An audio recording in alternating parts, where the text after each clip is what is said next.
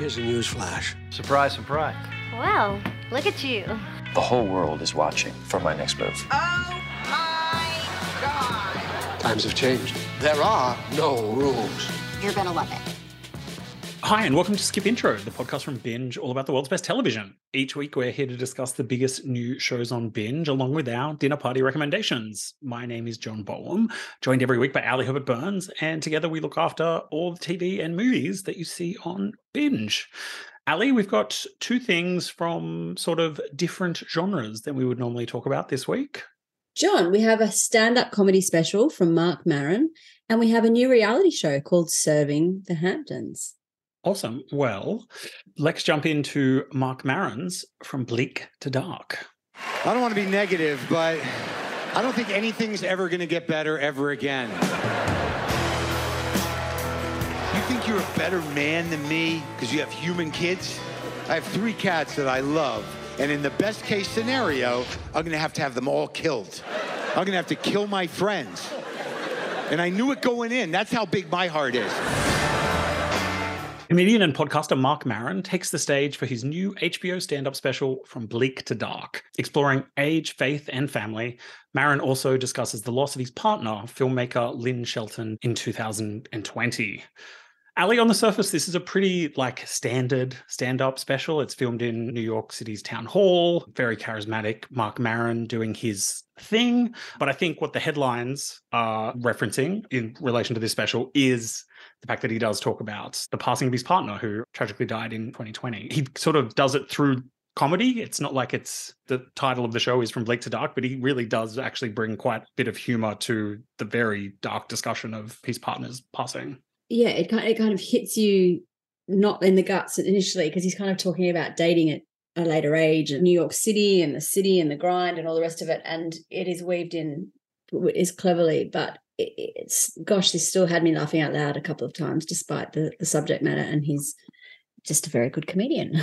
I think what is worth noting is for people like me, Marc Maron's a pretty big name, but it doesn't necessarily mean everyone has heard of him. So if you're not familiar with Marc Maron and you're maybe just seeing the key art and maybe think it's another stand-up, Marc Maron has been around for a very long time. He's, we are on a podcast, and he's sort of an OG podcaster. He's done over 1,200 episodes of his interview podcast WTF. It's been around since 2009. Some of the episodes of his podcast have now been preserved in the Library of Congress. He was really a trailblazer, especially in podcasting, but also just in comedy in general. There were moments of this that reminded me of the George Carlin special that we have, which was actually a documentary sort of retrospective on him. I got glimpses of George Carlin, especially in sort of his anger and his cynicism about life. But I think Marc Maron's a bit more approachable than George Carlin was. By the end, George Carlin seemed very dark. And even though this is quite a dark topic, Marc Maron still sort of gets through with it with humor. And even though,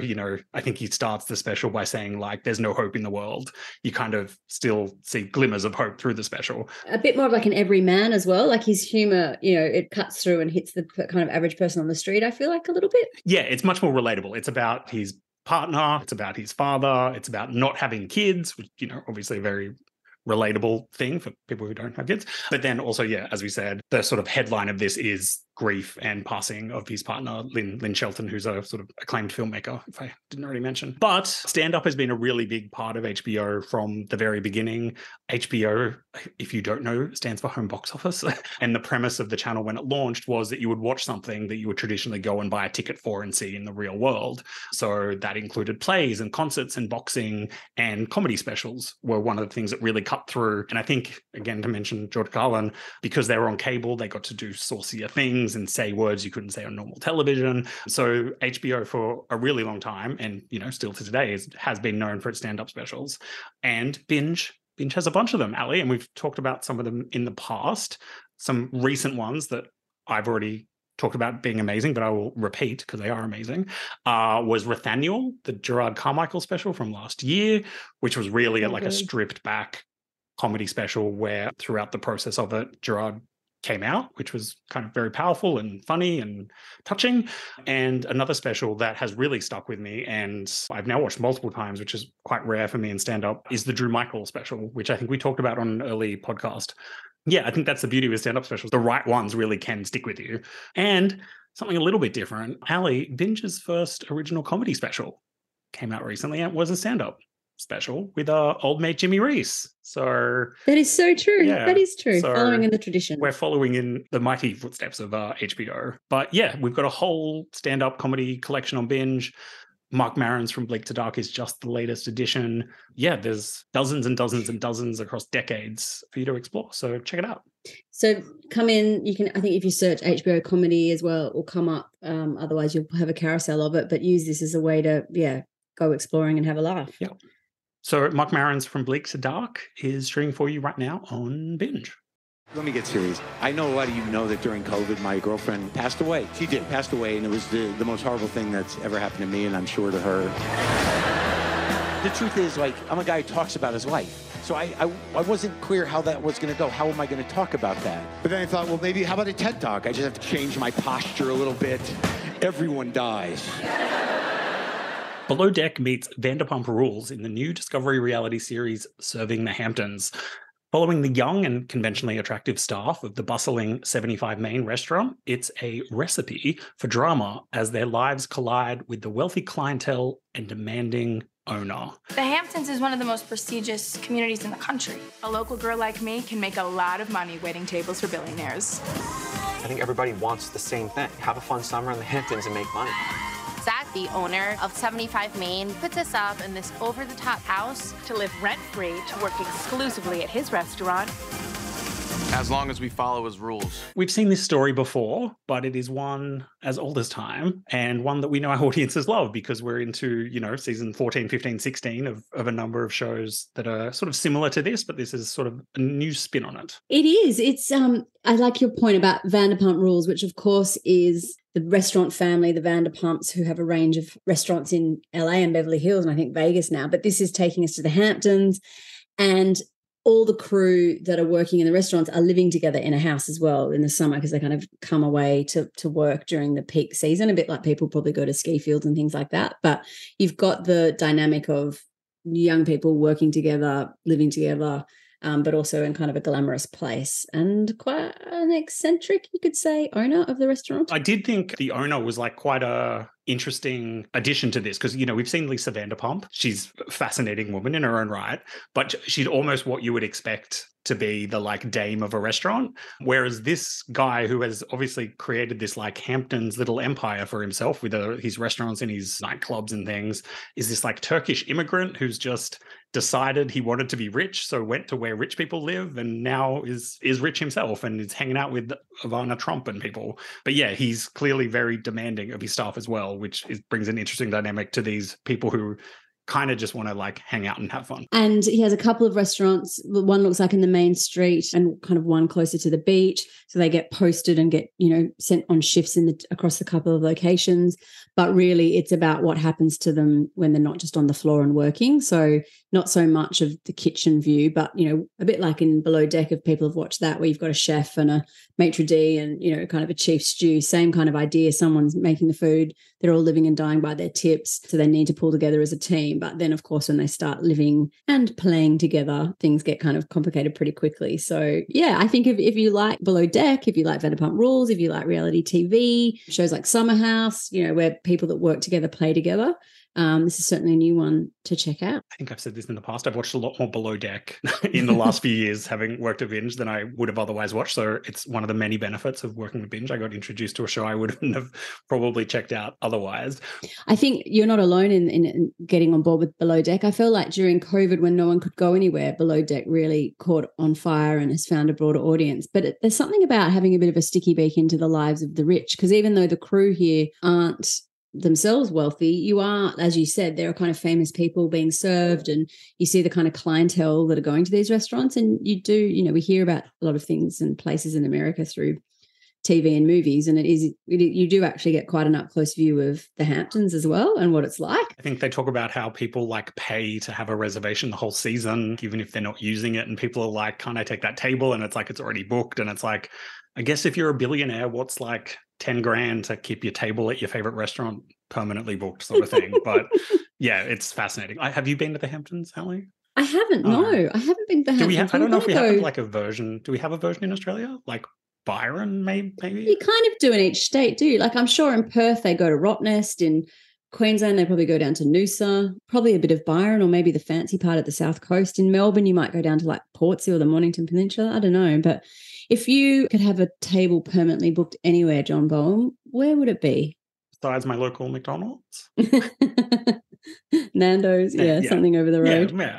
That's my level of cooking. When I go to the Hamptons, I'll be eating some fast food on the street somewhere. So I'm sure it'll still be very expensive.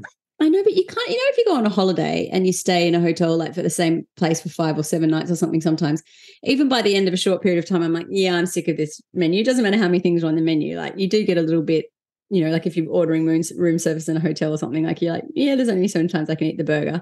I don't know if I'd want to go to the same restaurant every day for my whole summer holidays, because people kind of decamp to the Hamptons for months. Or or like the fancy pants people go on Friday afternoons. They call them summer Fridays in New York, and they escape the heat and kind of head out on Friday afternoon. So you'd be eating a lot of the same kind of clams and, seaside lobster or something. Who knows? Hanging out with the Kennedys. These are problems we don't have. So we'll never have, yes. And we'll never have. But hey, we can still enjoy watching on. And really, we've been talking about food, but this is really about the sex and the fun that gets up when they're off their shifts and how that kind of spills over onto the serving floor. Yeah. So and unsurprisingly, one of the waiters is like a model DJ, because they always have to be a model DJ in one of these shows. So if that hasn't sold you, I don't know what will. Anyway, Serving the Hamptons is streaming for you right now on Binge, so jump in. Unapologetic, guilty pleasure, no judgment here. There's gonna be rule breaking all summer. I can already see it going on right now. I'm not your friend, I'm your boss. Shut up! I hate it. It's garbage. Honestly, Zach scares me. I mean, if you were a good employee, this should never happen. Who has hooked up in the house? Ethan just can't keep his away from anything. Like, do I look like a three-way person? Shut the up, you dumb blonde. You're gonna make me cry. I don't want to cry. I would. Drama. Like, I'd love for you to tell me why you texted my roommate at 3 a.m. asking her to last night. Try monogamy sometime. Maybe you'll like it. Okay, well, speaking of food, Ali, sitting around a table, eating some Nando's with your friends on a Friday night. Pass me the dipping sauce, please, John. This podcast is not sponsored by Nando's. No, it's not. Okay, so dinner party recommendations, the kind of shows when we're catching up with friends and talking about what to watch when there is a plethora of choice. How do we cut through and tell you the good stuff on Binge? I got to talking to a friend over the weekend about True Detective, because there was an announcement just over the weekend or just before the weekend, or the release of the first kind of snippet of True Detective season 4, which is coming later this year. And I think it's probably worthwhile shouting out True Detective if you haven't watched True Detective. True Detective is a show that has a banner called True Detective, but each season is like a standalone story. And the guiding kind of principle that connects them together is the kind of great detective work that's happening in the town that the crime is unfolding. So you don't see a recurring cop or detective coming across the 3 seasons. They're each kind of standalone stories. True Detective first came out in 2014 with, an acclaimed first season starring Woody Harrelson and Matthew McConaughey as the 2 detectives that were investigating quite a gruesome and brutal crime. It's kind of crime drama at its best. It set the standard for the current wave of dramas, I would say, in this genre, and it consistently punches through. And this next season that we're expecting later in the year, season 4, has Jodie Foster returning to the small screen as the lead detective. So I'm really excited for True Detective, John. And I think if you're looking for a show, I think they're normally like 8 episodes a season or 8 or 10. You've kind of got 3 quite separate stories that you could dig in with the 3 seasons that exist, and a very different range of characters and leads that brings something different to every season. But they always kind of bring really quality actors. And it was probably the beginning of the shows that, could you say, that brought big movie stars onto the small screen? Like when Matthew McConaughey and it was a Woody Harrelson did this, I remember thinking that was a really big deal, wasn't it? Yeah. And now we see it a lot, but it was kind of new. There's probably like a dotted line between True Detective and White Lotus as well, because I remember after season 1 of True Detective, when they were announcing they were doing season 2, but that they were going to do it with all different cast, like Twitter blew up with like people sort of imaginary casting season 2 of True Detective. And I feel like we now see that with White Lotus. Like people are saying who and where they want the White Lotus to be. And yeah, I feel like there's like maybe slight relation between those two. Do you think with True Detective it's because it really goes into the perspective of the cops that are investigating this, and the types of crimes that they're investigating really causes them to assess their own mortality and their own morals in some ways, because they're heavy crimes, and it really poses a question about the society that they're living in and who they're investigating, and deep personal reflection and their drive to solve something.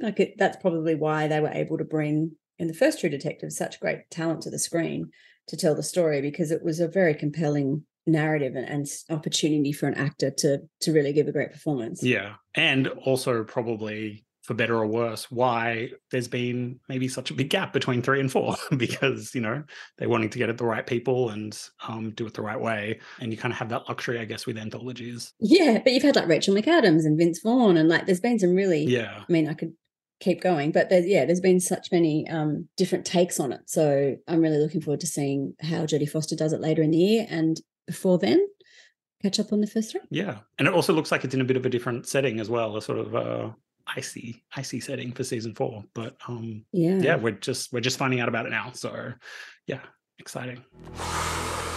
Why should I live in history, huh? I don't want to know anything anymore. This is a world where nothing is solved.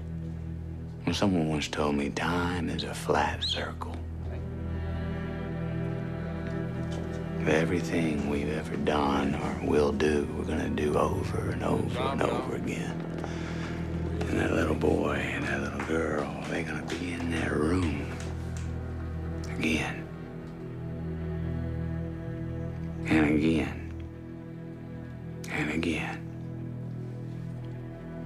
Forever. I'm going to recommend a collection of shows, which is just a chance for me to talk about a bunch very quickly. It is World Pride in Sydney and Australia and around the world right now.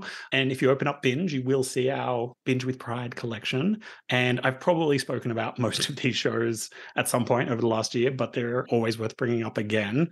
Speaking of The White Lotus, Looking, starring Murray Bartlett, is an excellent gay drama from maybe a decade ago now, but really stands up. Mm-hmm. And HBO, I think, very kindly gave it a movie as well to wrap it up. So there's a full story there. We've spoken about Gentleman Jack, which is the excellent BBC HBO co-pro, a period co-pro.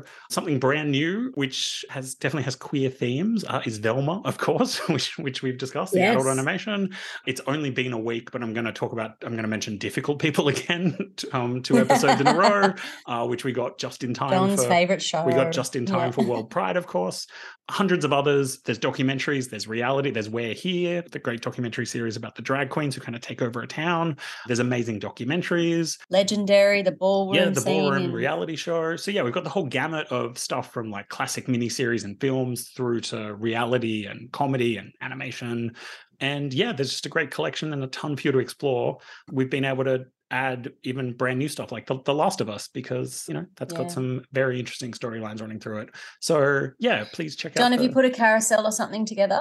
So for people to find it easily. Open up Binge, and the second or third thing you'll see on your front page is Binge with Pride. Great way to gear up for Mardi Gras and World Pride, whether you're in Sydney or wherever you're watching Binge. So yeah, I'm recommending a carousel of shows for you this week. Awesome. Well, there you go, people. Hundreds of hours, therefore, to watch these tips. And a diverse week. Yeah.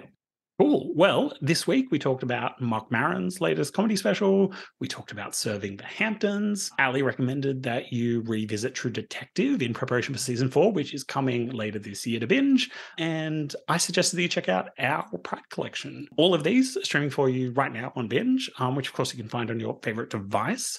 I'm John Baum, joined every week by Ali Herbert Byrne. Thank you so much for listening. This podcast was produced by Dan Barrett with audio editing and mixing by Chris Yates. And we'll be back next week with more Skip Intro.